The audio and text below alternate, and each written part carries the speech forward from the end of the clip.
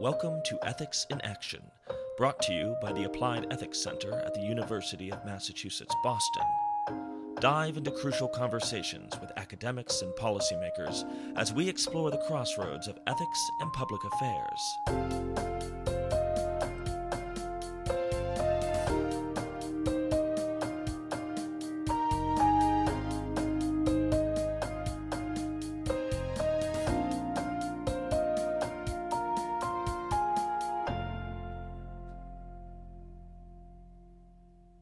Good afternoon. Hi, Jennifer.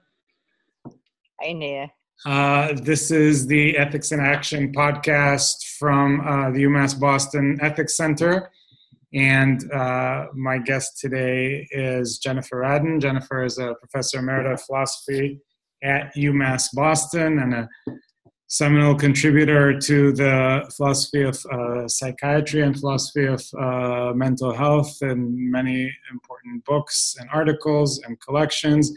And Jennifer recently completed an entry on the philosophy of mental disorder, mental health in the Stanford Encyclopedia of Philosophy.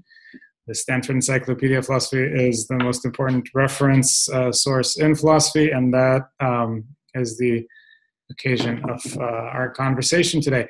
So Jennifer, congratulations on a wonderful entry, first of all. I've read it and reread it, and I was very impressed. So that's a really great contribution. Thank you very much. It was quite a joint effort. I'll explain in a minute, but okay, joint with who? Well, what Stanford does, I mean, stop me if you don't want to talk about this technicality right now, but what Stanford does is sort of select someone, or I don't know, they must have a committee that decides, ask them to do an entry, and then really treat what you first send them as a journal would. So a great number, actually, I think in the end it was about 5 different sets of anonymous comments, line by line, very close comments and suggestions came my way in the period of a couple of years that it took to actually write it. Oh, wow.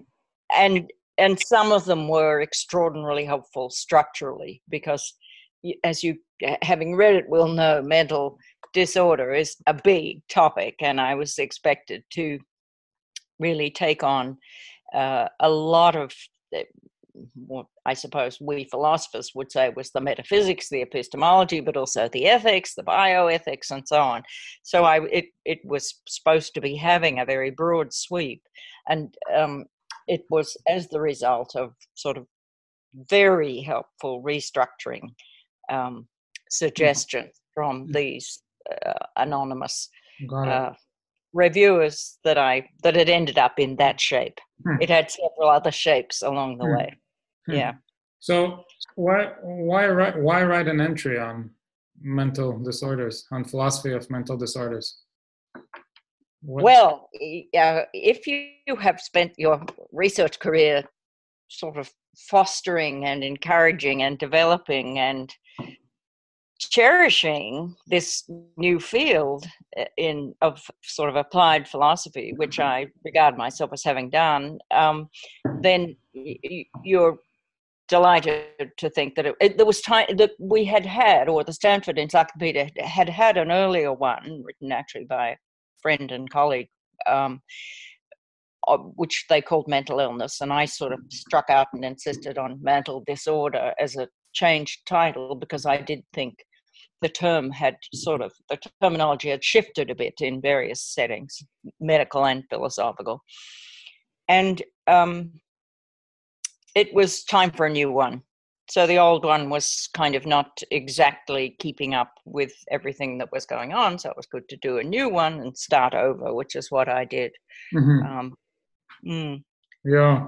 It's a field that really has, in the stretch of time of my research career, it's just kind of blossomed and opened out in all sorts of directions, even in the last decade. I mean, it's opened out again, sort of with neuroethics and cognitive psychology and so on. So it's growing. in your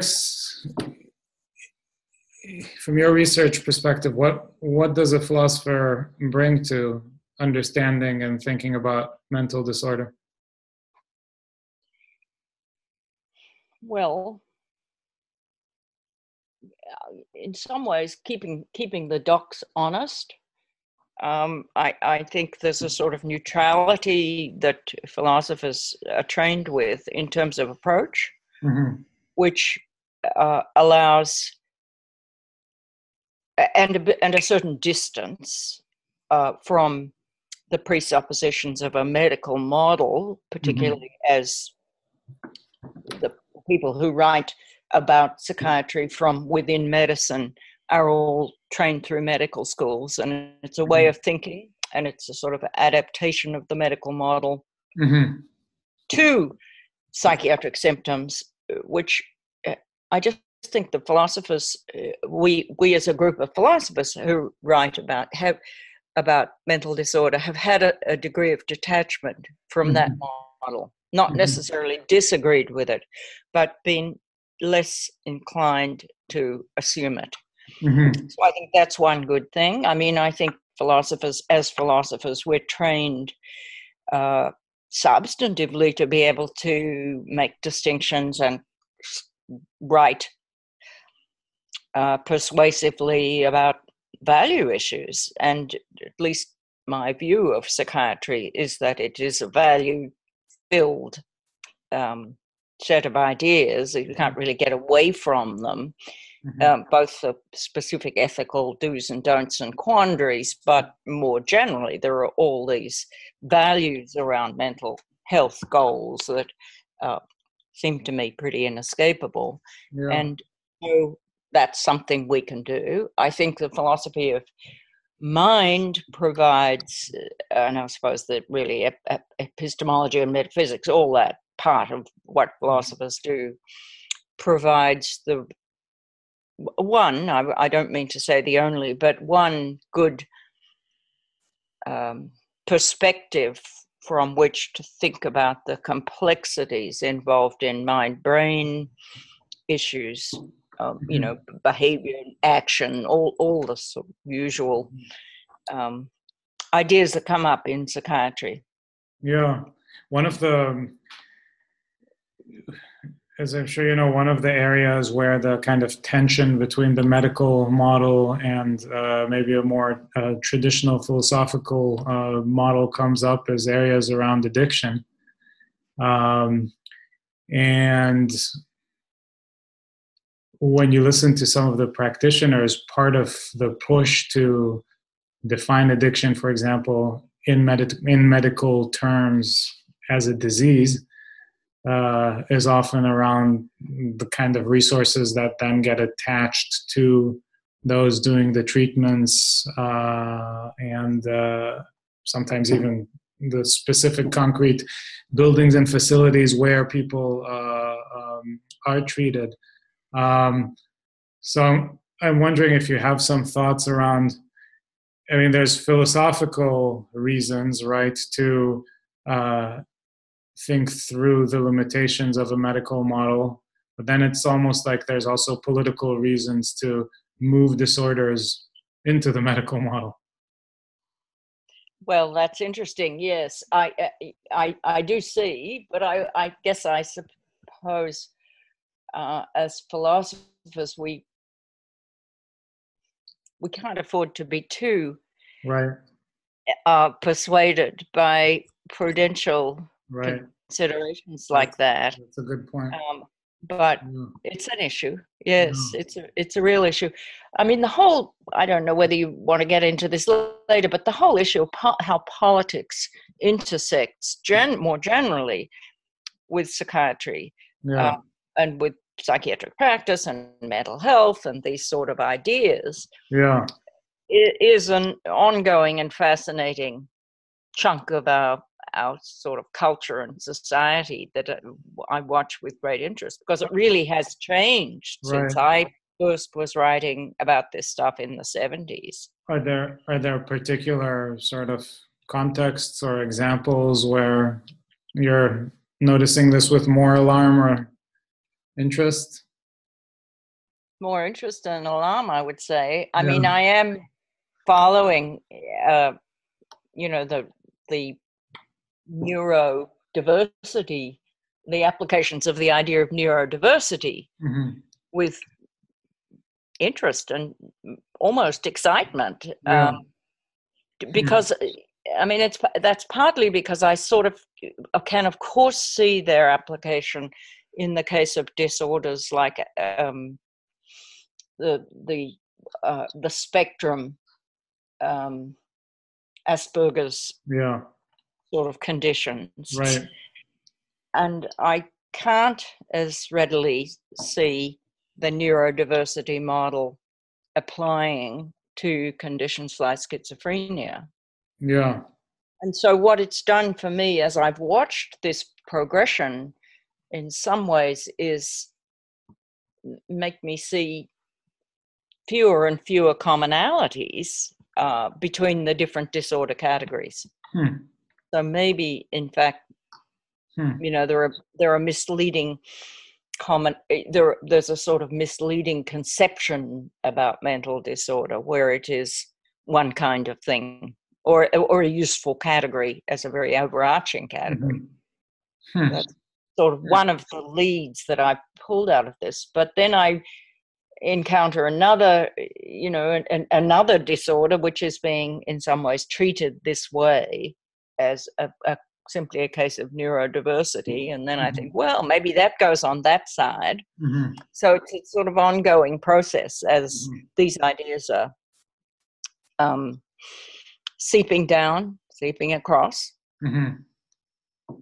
What? Say a little more about that one.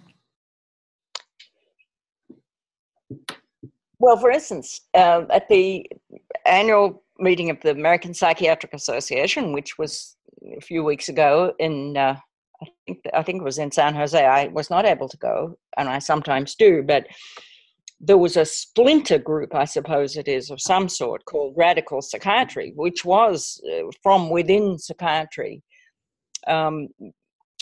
having speakers including Ginger Hoffman, who is a philosopher who writes about neurodiversity, speak about the applications of a sort of neurodiversity model to shrinks. I mean, that's who the audience is at the American Psychiatric Association. So that's one of the things I was thinking of when I said that.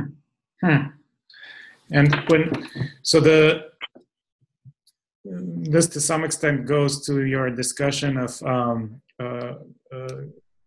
criteria for understanding both the mental and the disorder part of the mental disorder term. But so is it the case that some of what allows us to put things on the neurodiversity spectrum with some disorders and not with others has to do, for example, with functionality? In other words, how functional the patient remains influences in everyday life or what have you, influences whether we can think about or categorize a disorder on a spectrum of neurodiversity, whereas if the disturbance or the disorder is very, very severe, it has to leave the spectrum of neurodiversity. Is there something like that going on? So, for example, when you say you can't see schizophrenia as part of a neurodiversity spectrum, is that because after a certain level of that sets in, the person can't quite function, whereas not so much the case, for example, on some of the Asperger's spectrum? Yes, I think that it does fit in with the sort of the criteria around function, but you're also keeping in mind that if you can envision, think of an accommodation with a disability. I mean, this goes over also into the whole question of the analogies with the disabilities movement, right? Think of ramps for wheelchairs. All you have to do to make the wheelchair riding population get there without steps is build ramps. And similarly with, I would say lots of Asperger's spectrum stuff, you can at least imagine a setting or arranging a setting where you can achieve the same functionality Right. as you do with the wheelchairs. And the question, it seems to me, one aspect of this is, what could the setting be when you are talking about someone with really fairly severe schizophrenic symptoms? Right. Too confusing, too distressing. I mean, there's a whole lot of aspects to what would make it very, very difficult. So I was thinking more along those lines, and it has got to do with function, but it's got to do with a kind of almost like an imaginative, it's like a thought experiment about where could that work? Where could that be made, or how could that be made to work? So just because I'm not terribly familiar with this, so there is an argument. Is that, I mean, it's a question that I'm asking actually. Is there an argument inside philosophy about expanding the scope of neurodiversity between thinkers, namely that it should apply to more cases or should apply to less cases? Well, I think that not only the neurodiversity sort of push, but also before that there was the Mad Pride movement. I think the presumption has always been to sort of push a bit further. So it's most persuasive and compelling with a certain group of cases. Yeah. And yes, you think, well, all these have something in common, so let's try and see if we can make the same application.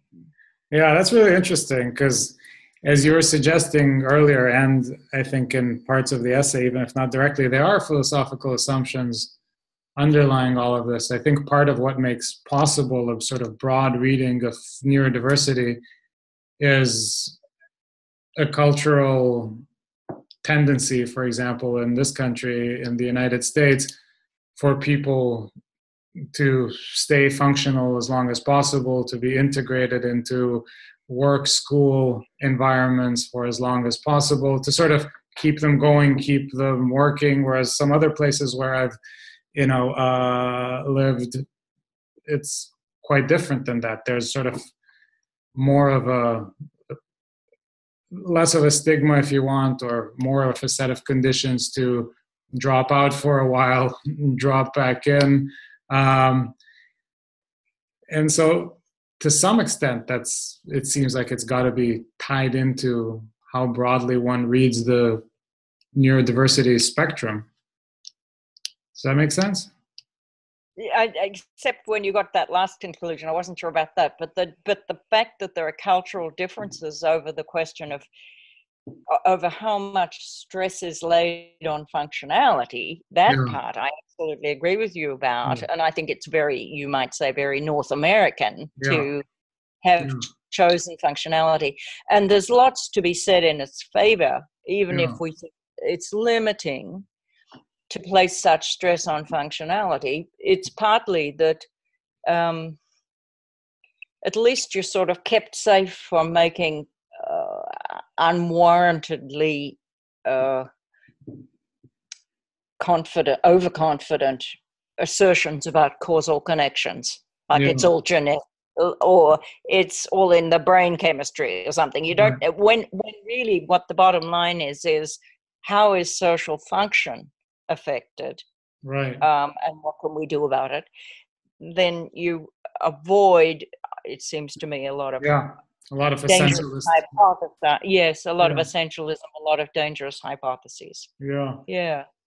Jennifer, what are some contexts, what are some manifestations of the medicalized model that bother you particularly? Oh, where to begin? Well,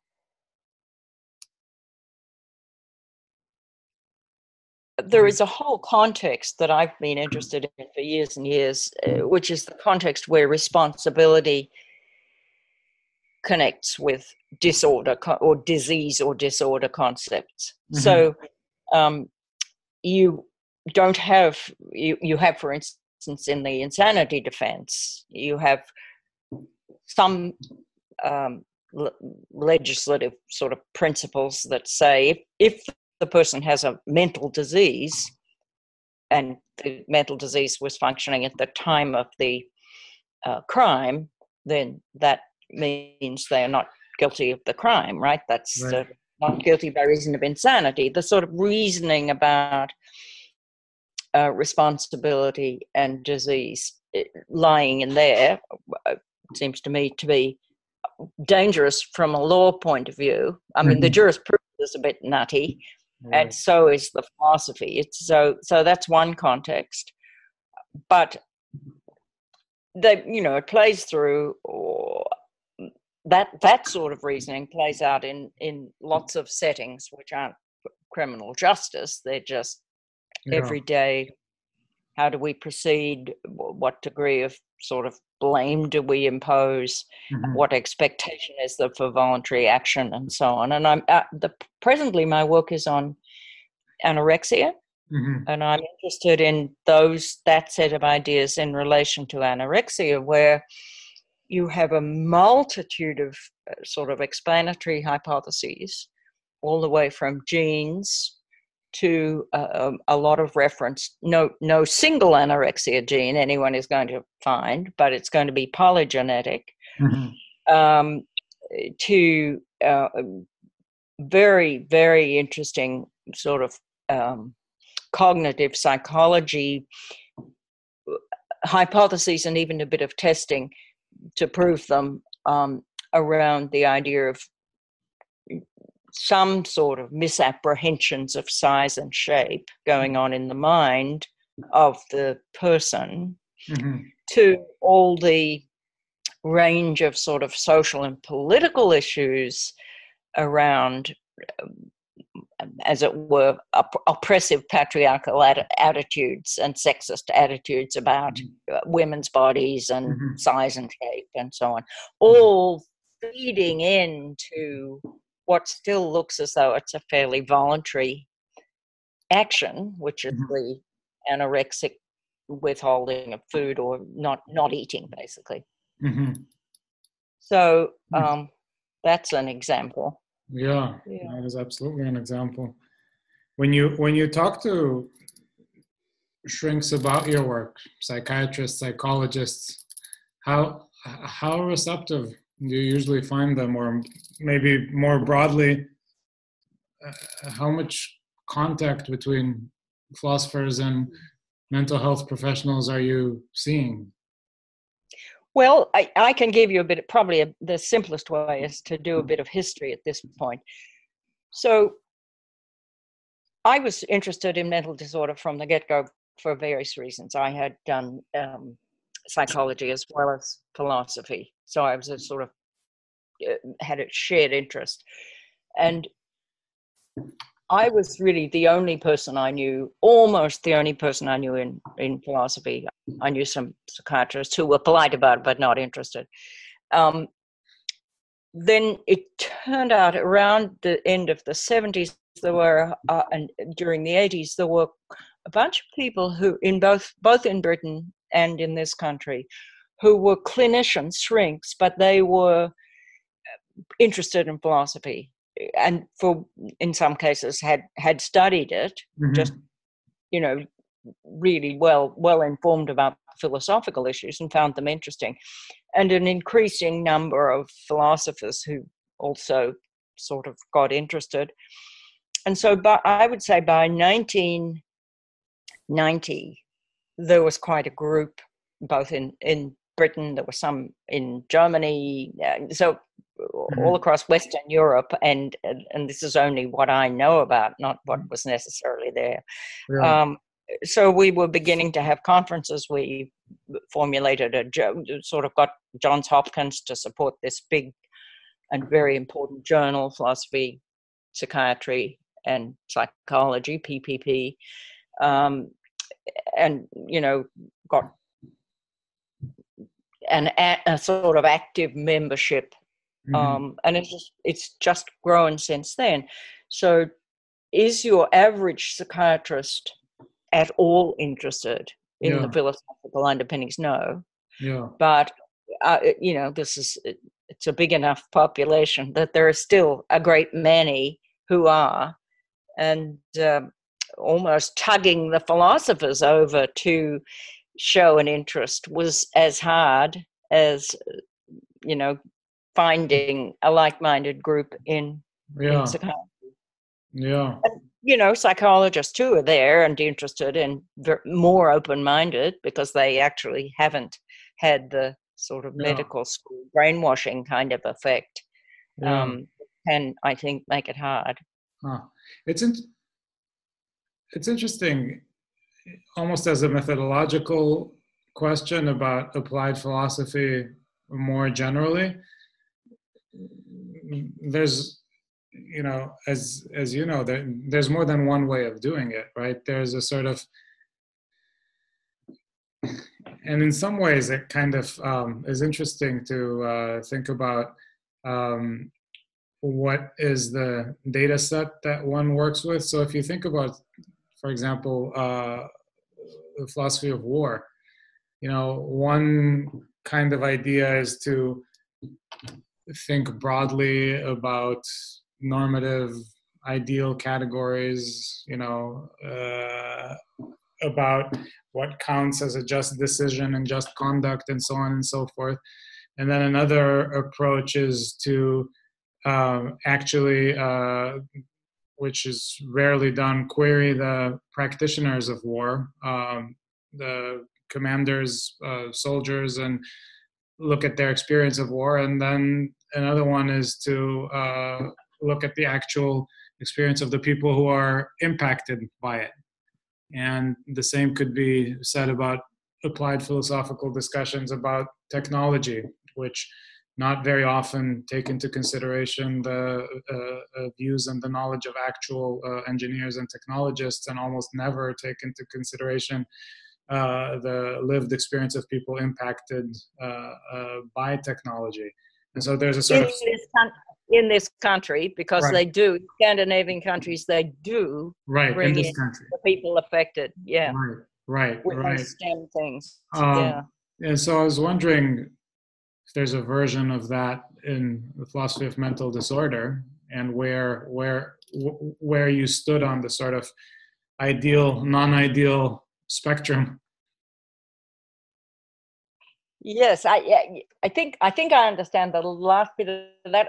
Certainly there's been an increase in interest in first-person accounts. I mean, there's something very, the affinity for mental health issues and phenomenology is sort of obvious, because we have to remember that all we have is symptoms. We do not understand the science of mental disorder, and it's just not available yet.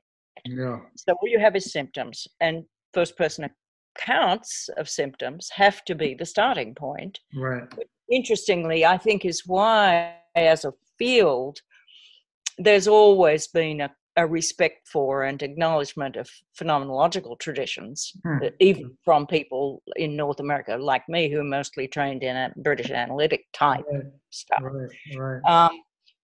So that has certainly gone on, expanded to recognize the importance of first-person accounts, which include memoirs and blogs and all the, now with social media, all the ways in which people who are directly affected by mental disorder are able to express themselves. And I think there's a great deal of interest in their perspective. Yeah, that's interesting, because I think in other areas, for example, like in the study of the ethics of war, in some way it's easier to segregate first-person accounts and memoirs from sort of normative theorizing, probably because of an understanding or a thought or a hope that you could make sense of war as a social phenomenon, almost abstractly. I mean, that seems a little crazy to me, but yeah, that's a really interesting point,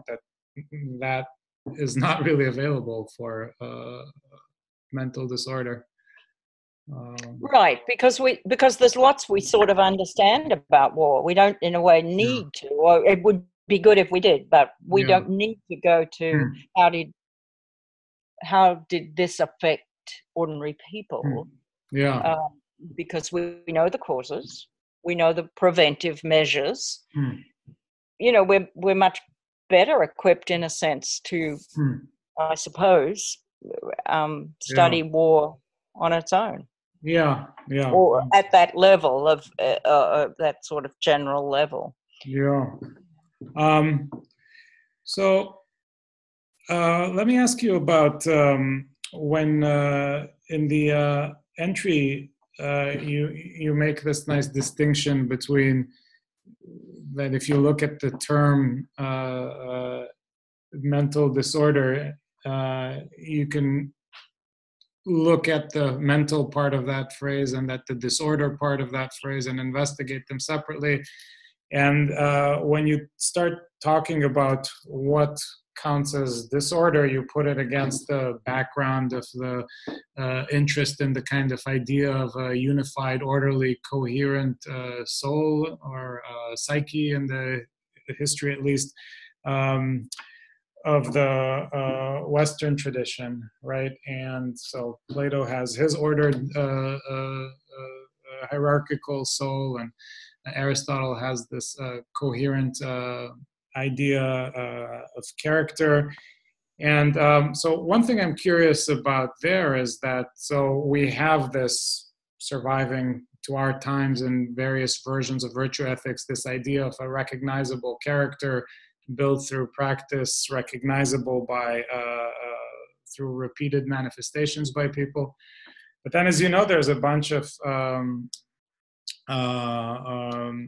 interesting research, including from John Doris, who you mentioned to me earlier, about this idea that character is much less stable than we'd like it to be, and that people given or put under the right circumstance are capable of remarkable things and of awful things, the same exact people. And, you know, our idea of a comforting, stable, fixed character often suffers shipwreck. So how does that fit in with the picture of order as a kind of criterion for well-being?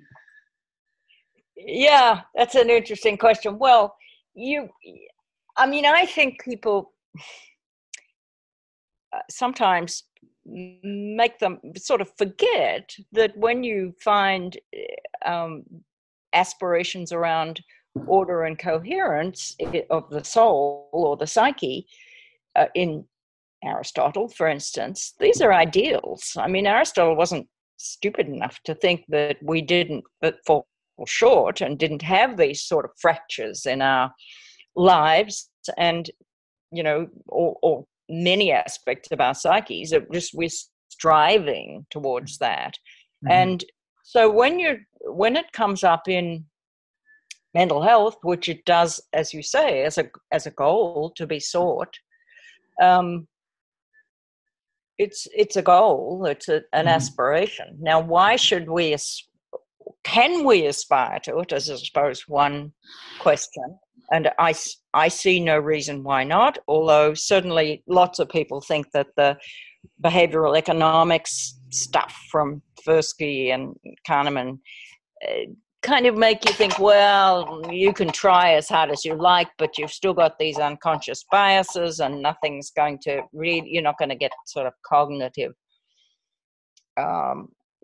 fairness in a way. But I think that's an overstated interpretation of their findings. I think people can and do transcend, in a sense, their unconscious biases if they want to. They can work towards. So if you as long as you keep in mind that it's a goal, then it is possible to work towards it. It's not a completely futile effort. then you obviously, if you're doing therapy, what you're seeking in therapy might be a more unified, more coherent self. So that part's okay, but the more overarching part that interests me about this, and my work in the 90s was really about some of this stuff, is the extent to which the unitary self through time is necessary as a posit, even if it's a metaphysical posit. It's necessary for a whole lot of responsibility concepts that we could let go of, but I don't want to. I mean, and plus many of our big institutions and systems, like the legal system, are sort of premised on it. So you'd lose a great deal. Yeah. So I see it in that sense as sort of dependent, as necessary for something I do value, rather than as necessary in itself, I guess, the unity. Yeah. Yeah. Go on. How do you solve that kind of Humean problem in your own mind of like, this is a concept that doesn't fare very well under scrutiny, the unified self under time, and yet is completely necessary for keeping us mentally ordered? Yes, well, you just got to... I mean, he went and played billiards after thinking too much was his solution, right? But he was talking in that discussion. Wasn't Hume talking about unity at a time? Wasn't he talking about what they now call the hard problem there? Yeah. That is, why is it all part of one rather than? Well, I suppose he did mean, yes, he thought there was a sequence of ideas going through and it was moving, but he wasn't exactly talking about tying up the you that committed the crime yesterday with the you that is standing in the dock today. And that Yeah. So if I understood you earlier correctly, this kind of ideal, you feel fine with this kind of looking at the unified, coherent, sort of classical self as a regulative ideal that makes sense as a therapeutic goal, that makes sense still as a sort of yardstick for the lack of mental disorder or for the retreat of mental disorder. Does that make sense? Well, yes, sort of. I mean, I would sort of accept that formulation. But let me say this. I think when you begin to think about psychopathology, I mean, really mad symptoms in various directions, it makes an Aristotelian of you in the following sense. You can have disorder, severe disorder, which is in a person who's too orderly, right? So there you have your sort of obsessive compulsive. Or you can have mental disorder, a category of some sort of diagnosis in a very scattered, unhappy, borderline personality, or the dissociative identity disorder, where there's not enough coherence. So it makes it Aristotelians of us in the sense that you have to then imagine there's this normal band within which, and it might be quite a wide, we hope it's quite a wide band, within which it's okay. Mental health is there, whether you're tending a little towards more towards the orderly or a little less.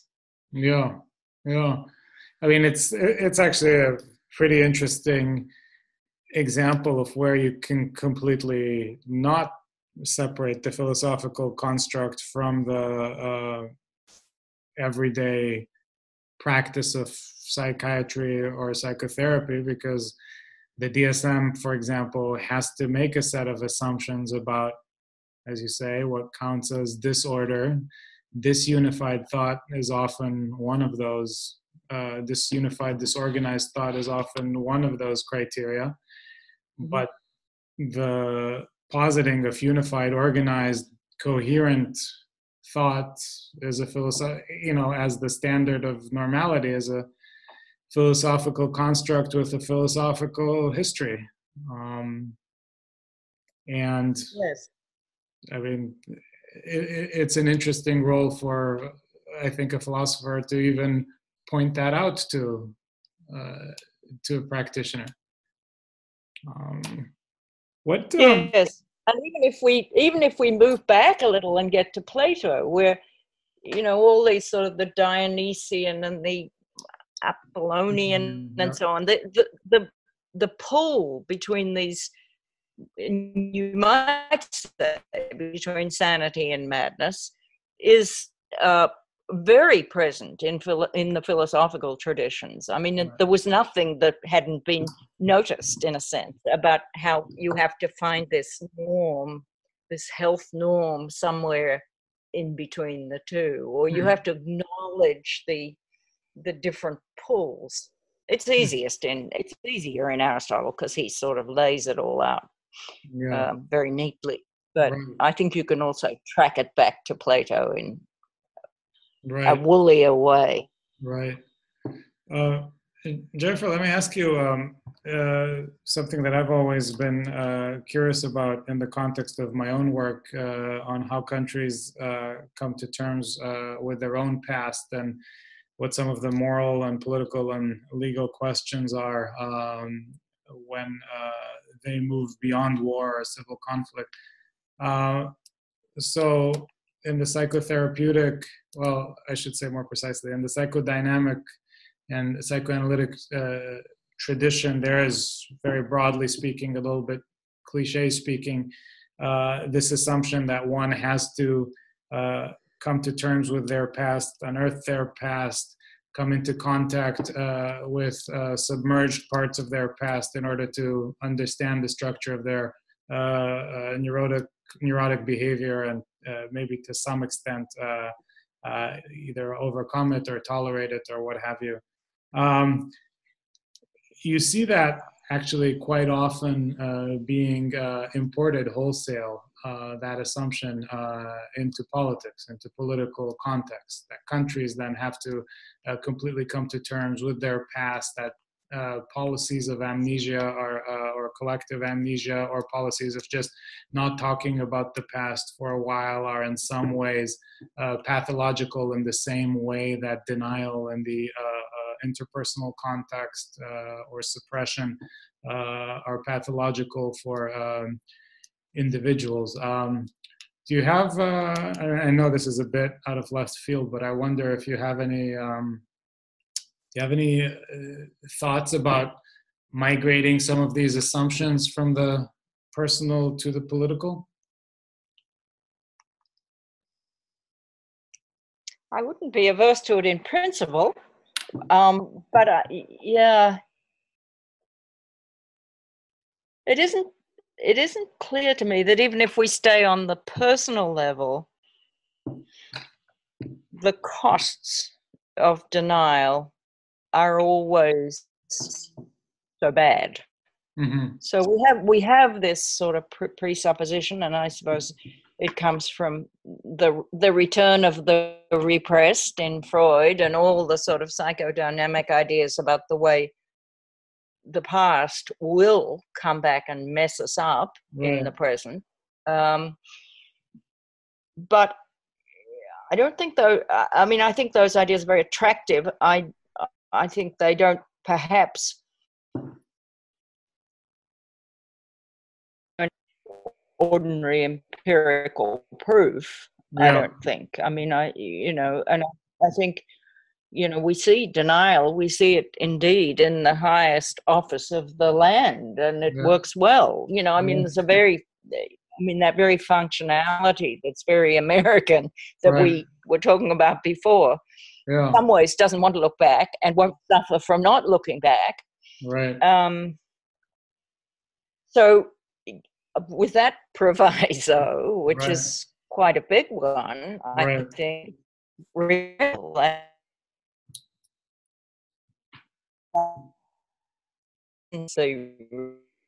repressed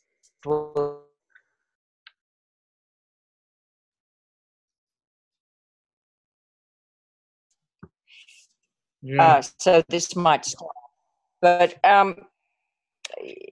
so other countries which I suppose that's what I'd ask. Are there nations which have buried their past successfully and gone on to, I suppose, the current thinking in China is not a good example. They tried to bury Tiananmen. Yeah. And look what's happening. Right. Right. No, I mean, I think most of the time it doesn't work. I think there's a danger always in politics about being dogmatic and moving beyond anything that is simply most of the time. There's certainly cases where countries have found it necessary to temporarily suspend discussing the past because it was seen to be too explosive. Spanish example is a good case of that. So this idea after Franco's stepping down from the scene death of the so-called Pact of Forgetting, that they thought it would be too explosive to talk about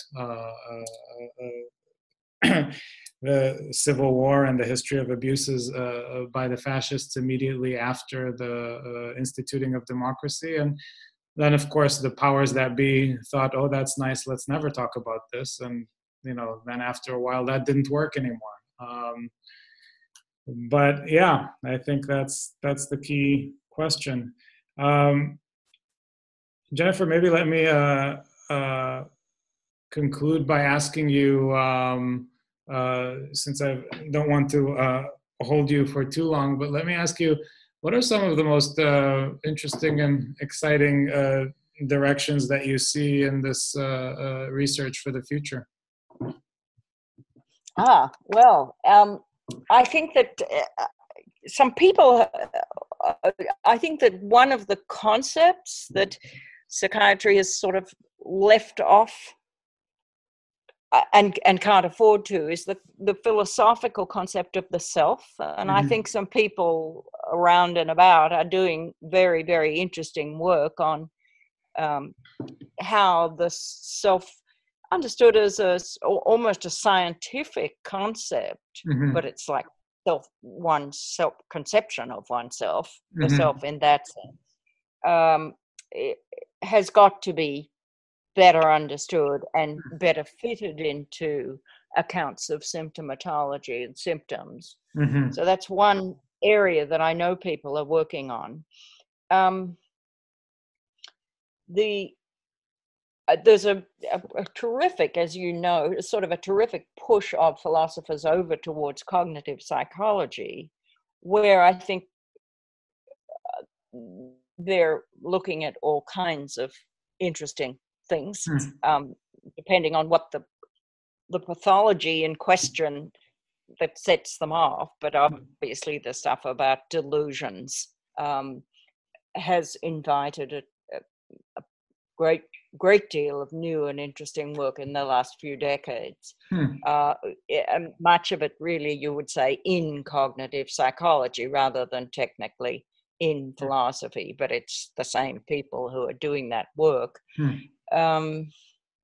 The philosophies, interestingly, the philosophy of science folk at first really didn't do the philosophy of psychiatry. They stayed with their biology and such things.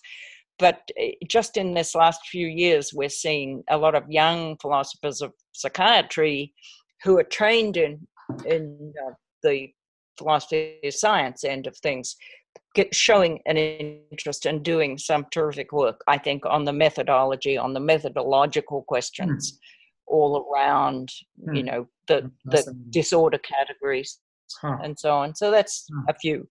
Yeah, well, it's such a cool and fascinating field.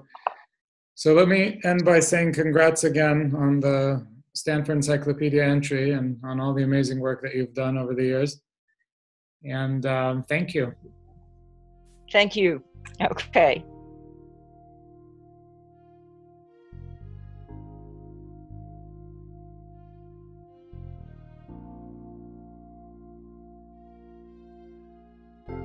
Thank you for listening to Ethics in Action. For more on this podcast and on the Applied Ethics Center, check us out at umb.edu/ethics.